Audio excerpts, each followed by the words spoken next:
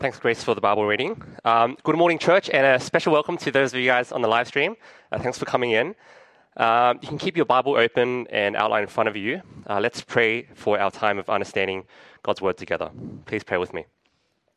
Our Heavenly Father, thank you so much that you speak to us and you've given us your gospel to us about your Son.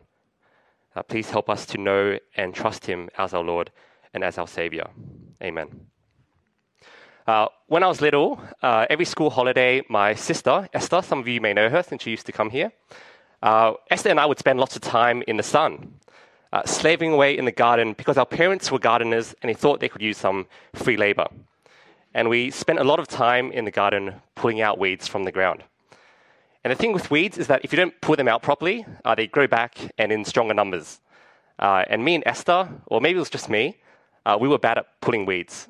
And so if you showed this chapter of Mark to me when I was a kid, we'd be like, yeah, go Jesus. He just speaks to the fig tree and then it's gone for good. You guys, however, coming to this passage, have been around in our Mark series long enough to see that Jesus can do much more impressive things than cursing fig trees. So what I hope for you is that after today, you won't just see a story about fig trees and tables being flipped, but that you'll get to know what Jesus is actually like. Not his great powers and his great abilities, but to know him and who he really is. And so as you'll see in the outline today, we have 4 points today, not 3. Ooh. And so a quick note, by the way, point 1 has a lot of important details, so it'll be a bit longer compared to the other points. And so don't get worried if you think it'll be a 1-hour sermon. So the 4 points, point 1, ready or not. Point 2, living in a fig tree world. Point 3, Jesus is who he says he is. And point 4, having faith in a trustworthy God. You can tell from the outline that the theme of today's passage is trusting Jesus because he is who he says he is. It's already hard for us to trust ourselves, and it's already hard for us to trust other people. And so it's no surprise that we have a problem when it comes to trusting God. And if being fundamental to being a Christian, or really fundamental to being any human living in God's world, is knowing and trusting God, that's a problem worth dealing with. But God hasn't left us in the dark. He speaks to us through his word and gives us what we need to persevere and what we need to be joyfully faithful. And so at point 1, ready or not. It's good to know where we are before we dive too deep into the passage. So far, Jesus and his disciples have been making their way to Jerusalem. And Jerusalem is Israel's capital, and it's also special because it's where the temple is, which is where God used to dwell. And they're finally getting ready to enter Jerusalem, and we see that in verses 1 to 3. Jesus wants to enter Jerusalem in a very specific way. Jesus sent 2 of his disciples, verse 2, saying to them, "Go to the village ahead of you, and just as you enter it, you will find a colt tied there, which no one has ever ridden. Untie it and bring it here. If anyone asks you, 'Why are you doing this?' say, 'The Lord needs it, and we will send it back here shortly.'" And so the reason why Jesus is so picky on how he enters Jerusalem is because it's fulfillment time. Fulfillment of Zechariah 9, where God said that the Messiah will come riding on a donkey into Jerusalem. And Jesus is making that happen. And so Jesus is saying it's not just Jesus the healer, it's not just Jesus the teacher. This is Jesus making it absolutely clear that it's Jesus the Messiah. And it's Jesus the Messiah, King of Israel, entering his city, Jerusalem. So how do you react when someone is making it super obvious who they are? One of our church members yesterday got married, and the bride was walking down the aisle, and she came clearly in a white dress. There was no mistake on who the bride was. I haven't been to that many weddings, but I feel like there's a specific sort of behavior you're meant to exhibit. Like when the bride is walking down the aisle, you stand up, and then as the bride walks across, like you slowly turn and face them, and you polite smile. And if the groom, you're meant to look really happy, and everyone behaves in that way because they're usually prepared for it. The person up the front announces that the bride is about to come in. Please stand. The music starts playing, and you see clearly who the bride is and when she comes in. No one ever gets caught around the room just like staring around or sitting down because everyone knows what's happening. And so that's Israel's response to Jesus when he's entering Jerusalem. They're well prepared because they know that the Messiah is on the way. because they get to mourning while he's still in Bethphage and Bethany. Because Jesus in verse 2 was saying, "Go to the village ahead of you and bring the colt back here," which gave them some time to think, "Oh, okay, this is Jesus the Messiah coming. Let's prepare." And Israel gets prepared, so by the time they get to Jerusalem, the people of Israel give Jesus a very nice, warm welcome by throwing their cloaks on the road. They spread branches on the road, which is like the equivalent of a red carpet in Jesus' time, so that Jesus can ride the donkey through it.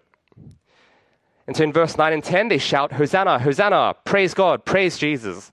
And Israel's hyping up this event because they know what's going on. God's Messiah entering the capital city of Israel is the biggest event in Israel's history. Because if you look at Zechariah 9 or the many other passages in the Old Testament that talk about what the Messiah will do, the Messiah's coming marks the beginning of the end times, where Israel will finally be vindicated by God, led by the Messiah, and restored to its former glory. And so that's why Israel is hyping this all up. And so let's see where all this hype leads up to. Let's take a look at verse 11. Yeah, nothing. He just looks around and he goes back to Bethany. Like, where did the whole crowd go? The way Mark is writing it, it's like they just all disappeared. And Jesus doesn't do any vindication, restoration, glorification of Israel. He just goes back to where he came from in the morning. It's intended by Mark for us as readers that this is kind of weird and we should be asking some questions.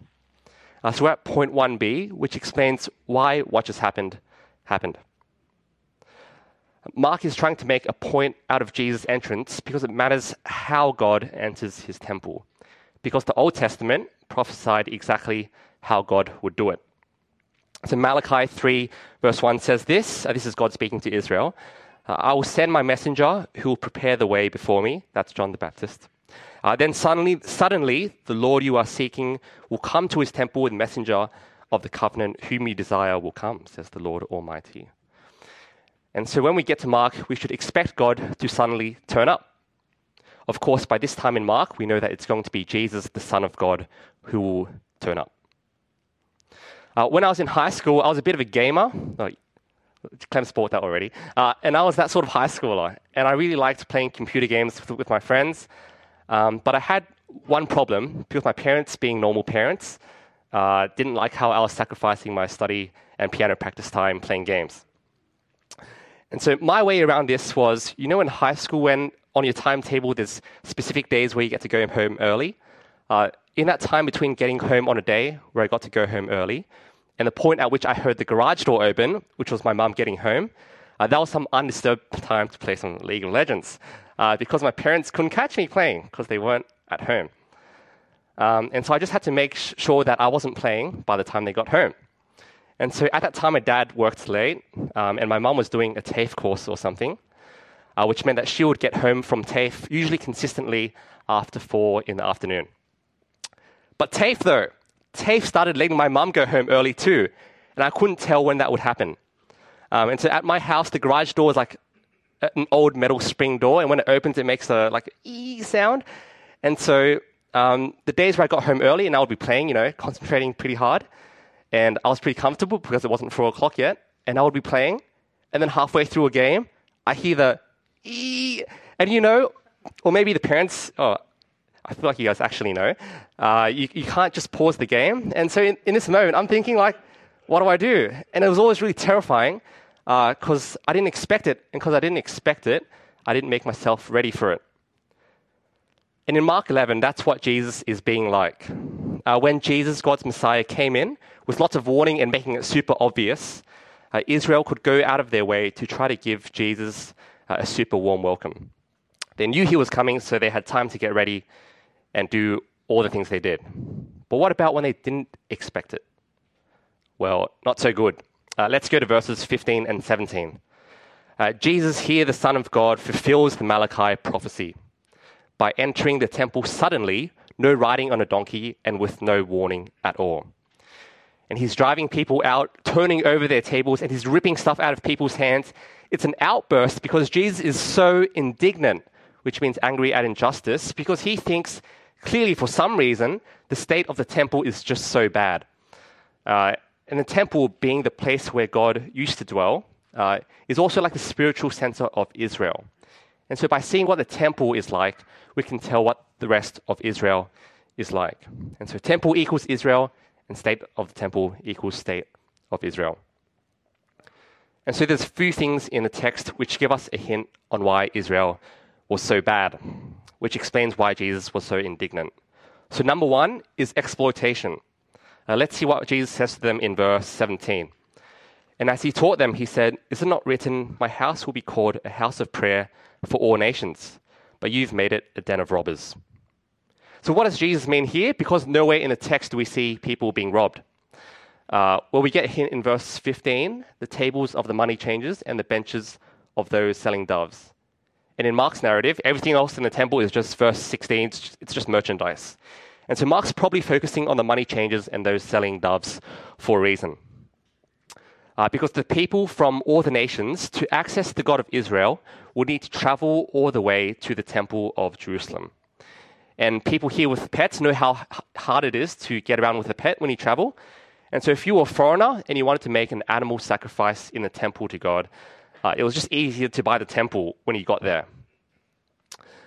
And so some people of Israel found this and discovered this market opportunity. So selling a dove has a low cost relative to the bigger animals. So to sell them at a high price was big profits. But secondly, the money changers. The leaders of the temple decided that you weren't allowed to use the money, which had the face of Caesar on it, or some false god printed on it, because Caesar was the enemy of Israel, and false gods are false gods. And so using that money wasn't allowed by the leaders of the temple. And so a second market opportunity. If you wanted to buy the animal at the temple, you would need to buy the temple-approved money first, which obviously came at an exchange rate. And since Jesus is saying they've made it a den of robbers, we can imagine that the exchange rate was probably looking like the sort of exchange rate to get to the airport. And so that's the first reason why Jesus is so indignant. Israel is using the temple for exploitation. But it's worse than that. They're not just being greedy in general. Israel here is running the temple in a way that's against God's will. So in verse 17, Jesus says, "My house will be called a house of prayer for all nations." Here Jesus is quoting Isaiah 56. And so Isaiah 56 verse 7, "These foreigners I will bring to my holy mountain and give them joy in my house of prayer. Their burnt offerings and sacrifices will be accepted on my altar, for my house will be called a house of prayer for all nations." And so we learn from this that God wanted to include all the nations to love him and serve him. But Israel here is using the temple to exploit the people whom God has explicitly said that he wants to include. So they're running God's temple in a way that's against God's will. But that's not all. Worse still, thirdly, when Jesus confronts those in the temple, what's the response of the leaders who run the temple? Verse 18. The chief priests and teachers of the law heard this and began looking for a way to kill him, for they feared him because the whole crowd was amazed at his teaching. Does it get worse than that? Jesus, the Son of God, is coming to confront them for their sin, and the leaders are like, "Oh, we're not as popular as we used to be. Let's kill God's Son." So to summarize why it's so bad, Jesus, the Messiah, sent from God, sees that the temple, which is meant to be God's holy place, in the land of what's meant to be God's holy people, it's filled with exploitation of the very ones that God himself wants to save. And when confronted, the leaders of the temple want to kill God's Messiah so they can stay popular. And so you can see why Jesus is so indignant. God's own people have basically turned against him. And so from this chapter, we see Israel having two different responses to God. One where they're ready, so they could put up a big welcome, and one where they're not, which is when they got caught in the act. So we're at point 2, living in a fig tree world. Now, if you haven't noticed already, Jesus' outburst in the temple is surrounded by the story of the fig tree, because Jesus is making a point here, which is that Israel is like the fig tree. And they've tried to trick Jesus. In verses 12 to 14, the fig tree, it looked like it had fruit because it had leaves, but when Jesus reached the tree and got a closer look, there was no fruit. It was just leaves. And Jesus is saying that's the same as Israel. It looked like it had fruit because it had leaves, but when they got the heads up that Jesus, the Messiah, was coming, they came out to give a shout and give him a warm welcome. But when Jesus was inside, when they didn't expect it, which is when he entered the temple suddenly, it was just all leaves, no fruit. God's holiest building had become a den of robbers. But all of this is really nothing new. We're used to other people being fig trees, and we know that we are fig trees. We know that other people aren't what they act like they are, and we know that we aren't what we act like we are. Even when you're young, you know this. You get a Happy Meal, but the toy isn't even that good. Or your mum and dad promise you to do something, but they actually don't do it. It's a fig tree world. And so a few things have popped up recently in the news. A few weeks ago, it was revealed that Lydia Thorpe, a Victorian Green senator, dated a senior bikie gang member while she was serving on the Senate committee, which looked into bikie gangs. And the public reaction, oh, he has just laughed, oh, get ready. And the public reaction was the normal reaction you would expect when a politician gets exposed. She was publicly criticized, forced to resign from the Greens leadership, and people were publicly calling on her to resign from Parliament. Now, most of us haven't dated bikie gang members, which made her a pretty safe target to criticize in the media. But compare that to the recent Medibank data breach. People's history of abortions, drug use, mental health issues, all of that medical history was, and I think still is, being leaked out right now. But there's no news about people publicly criticizing others in the media about those things. It's absolutely quiet. Because everyone knows that they could be next. And we all know that there are things about us that we don't want exposed. Now, I don't need to give examples of what those things are, because we all have them, and you already know what those things are for you. And so we're all fig trees in that way. We try to present ourselves in a way that looks good, even though we know what we've done, and how sinful we are deep down inside. But being a fig tree is also something we're used to doing, because there's something about the brokenness of this world that makes putting up an appearance necessary. To be accepted and recognized as being a someone, we just know that we need to put up an appearance. If you turn up to a job interview, you would talk about how capable you are, not just how unmotivated or how your work experience doesn't actually fit the job. On social media, we generally post things that will make us look good and make it look like our lives are put together. When we go to church, we can be a bit self-conscious because we feel that we should be put together Christians because everyone else looks like they're doing an okay job at being a Christian. And we can feel that same way when we approach God. We know we've sinned. Sometimes we'll often sin terribly, and that might have been you in the past or even now. And what goes through our heads is, could God really forgive me for what I've done? And we think that because we're already pretty sure that no one around us will forgive us, or at least we know what we did, and we're sure that we can't forgive ourselves. And so we can be scared when we come to God, and so we don't really come to God as who we really are, which leaves us to live in fear, because what if God really knows who I am and what I've done? And if he does know who I am and what I've done, he says he'll forgive me. But how do I really know? And if he has forgiven me, how do I know whether he regrets it now? And so we don't trust God because we think God is like a fig tree. We think he's just like Israel. We think he's unreliable like other people. And we think he's sinful like us. But that's not true because Jesus is who he says he is. And so we're at point 3, Jesus is who he says he is. You can really tell what someone is like based on how they react to things. Because anyone can keep up an appearance and be a fig tree, but when people are confronted with things in the moment, you see what they're really like. And so what happens when you give one of the guys over here a keyboard? What happens when you give Justin Poon some K-pop? What happens when you remind Elliot about Anastasia? Well, they're happy, and it shows on their face. You can tell. And so by seeing how Jesus reacts, we see what he's truly like. And something that's been happening again and again in Mark's gospel is how indignant Jesus gets when people are stopped from coming to him. Like when the children were being brought to Jesus, and the disciples thought you had to be more important than being a child to see Jesus in Mark 10:14. When Jesus saw this, he was indignant, and he said to them, "Let the little children come to me, and do not hinder them." And it happens again in this chapter. His reaction is so different to everyone else that's ever walked inside the temple, which is why the people in verse 18 are so amazed. Everyone else has seen foreigners being exploited, but Jesus' reaction is so different because he actually cares. He becomes so full of anger because he feels there's something wrong with what is meant to be right. Jesus, unlike everyone else, is fully committed to God's plan and shares God's heart to save the nations. Compare this with the Pharisees in verse 18. Their power depended on what people thought, and they felt that they needed to do what they could do to make sure they stayed popular, which was, in their case, killing Jesus. Jesus, not swayed in that way. It doesn't matter if Israel just gave him a warm welcome and cheer and finally acknowledged him for being the Messiah. No, he sees the injustice happening inside the temple and he flips. He's not thinking, oh, well, what can I do today to stay popular? No, it's in Jesus' very character as the Son of God that when he wants someone saved, he wants them saved. Nothing and no one can change that.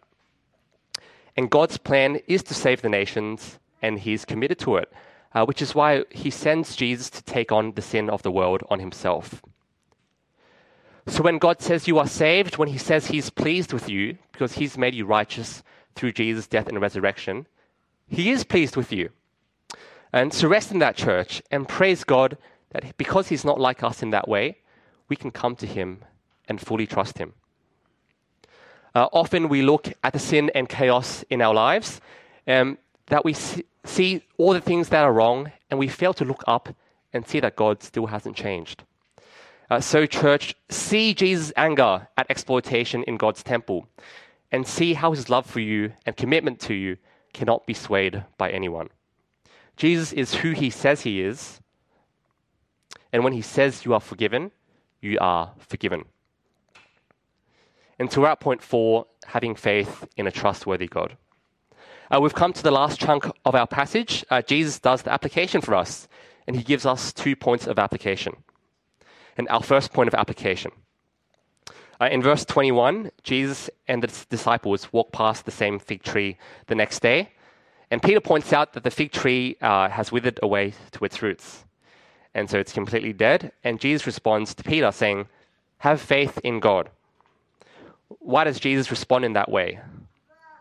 Well, firstly, it's because Peter's being a little bit silly, because he's seen Jesus do much greater things than withering fig trees. But in verse 14, when he heard Jesus curse the fig tree, he didn't think it would actually happen. And so Peter, just like the rest of us, has a problem with having faith in God. And so the short answer is that Jesus says, have faith in God, because Peter didn't have enough faith to believe that Jesus could successfully curse the fig tree. But really, after all the things that have happened in this chapter, is our application that we should go home today and believe that Jesus has the power to curse fig trees? Yeah, no, it's not. Hence why context is what we need to understand why Jesus is calling his disciples to have faith in God. The theme of having faith has popped up several times in Mark's gospel already. I'll just give a few. Mark chapter 5, the woman who kept bleeding. This woman touched Jesus and became healed. And Jesus said, daughter, your faith has made you well. Go in peace and be healed of your disease. Again, in chapter 9, the boy with the unclean spirit. A father brought a child with the unclean spirit to Jesus and said, if you can, Jesus, help us. And Jesus says, if you can, all things are possible for the one who believes. And the father cries out, I believe, and the child is healed. And again in Mark chapter 10, the blind man Bartimaeus shouted at Jesus to give him sight. And Jesus said, your faith has made you well. And immediately he recovered his sight. So did you spot the pattern? People have had some sort of physical condition. They have faith, and as a result, Jesus heals them. So sickness, faith, and healing. Sickness, faith, and healing. And in Mark 11, Jesus is calling for some serious faith. Verse 23, if you have faith that God will move this mountain for you, and you really believe it, God will do it.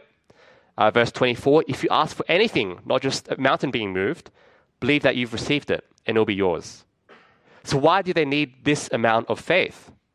Well, let's go back to the pattern. Sickness, faith, and healing. Jesus is telling the disciples that they need the greatest faith in God they've ever had in their lives.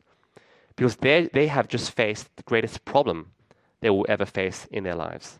Something worse than non-stop bleeding, something worse than being blind, even something worse than being possessed.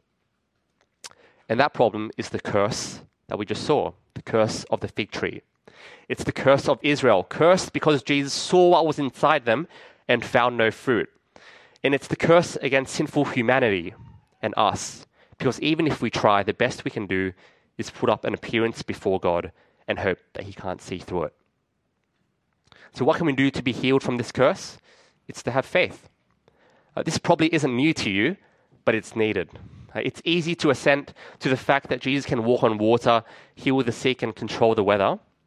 But it is so hard to look past the sinfulness of ourselves and of this world, which we're so used to, and have faith that Jesus is really who He says He is. When He said He would die for your sin, He died for your sin. And when He says you're reconciled to God, you are reconciled to God. And when He says approach Him, He wants you to approach Him. And sometimes we think of, when we think of having faith in God, and this applies no matter how long you've been a Christian, we can feel pretty bad because we know that we don't have very much faith, or our faith isn't very solid. But Jesus already knows that. Like, there was never a point where He got tricked by any attempted fig tree, which is a bit of a threatening thought, but it's also comforting because you know that when He died on that cross for you, He already knew what He was dying for. And that's why when Jesus invites us to have faith in Him, we can boldly approach Him, knowing that He already knows us fully.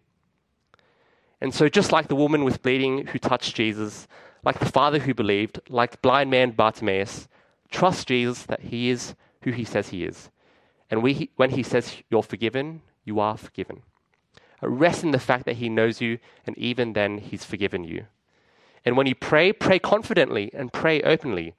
Proudly consider yourself as part of His family and His kingdom, and be certain that nothing can change that. Our second point of application. Jesus' second point of application is inviting you to share God's heart for forgiveness. So verse 25, when you stand praying, if you hold anything against anyone, forgive them, so that your Father in heaven may forgive you your sins. So here Jesus is teaching His disciples, forgive others so that you'll be forgiven. But for us on this side of the cross, for trusting who have already trusted in Jesus, we have been forgiven. And so Paul in Ephesians 4, he exhorts the Ephesians saying, be kind and compassionate to one another, forgiving each other, just as in Christ God forgave you. Because what's important to God is that after you have faith in Him, you share His heart. Don Carson makes such a helpful point in one of his books. To God, it doesn't matter if He can run large-scale programs at church, evangelize thousands, or do heaps of ministry. You can be so committed or appear to be committed to the abstract idea of forgiveness for the nations, which is such a good fig tree cover because it's such a noble task. But it doesn't really mean anything if God looks into your heart and sees that you're not ready to forgive that person in your family, or that person in your CG, or that person from work. And so think of that person and start there and forgive them. Because God already sees through appearances, doing big and great things to try to cover up doesn't help. I was recently encouraged by one of Elliot's newsletters where he said, begin with the small decisions. Resist thinking faithfulness is seen only in your major decisions. What Jesus is asking for isn't something great and unachievable. What Jesus wants is for you to share His heart by taking that one first step of forgiving that one person. And so to finish, there is a tree that the Bible mentions where there are no leaves that hide what was happening. And it was the tree on which Jesus died. And it's very hard to doubt what Jesus intended to do when He hanged on that tree. 1 John 4 puts it as this: this is love. Not that we loved God, but that He loved us and sent His Son as an atoning sacrifice for our sins. Dear friends, since God so loved us, we also ought to love one another. Please bear with me. Our Heavenly Father, thank You for Your unchanging love. And thank You that You really are what You say You are. Thank You that You love us even though You know who we really are. We pray that you'll help us to trust and rely fully on you and share your heart for the world and for those around us. Amen.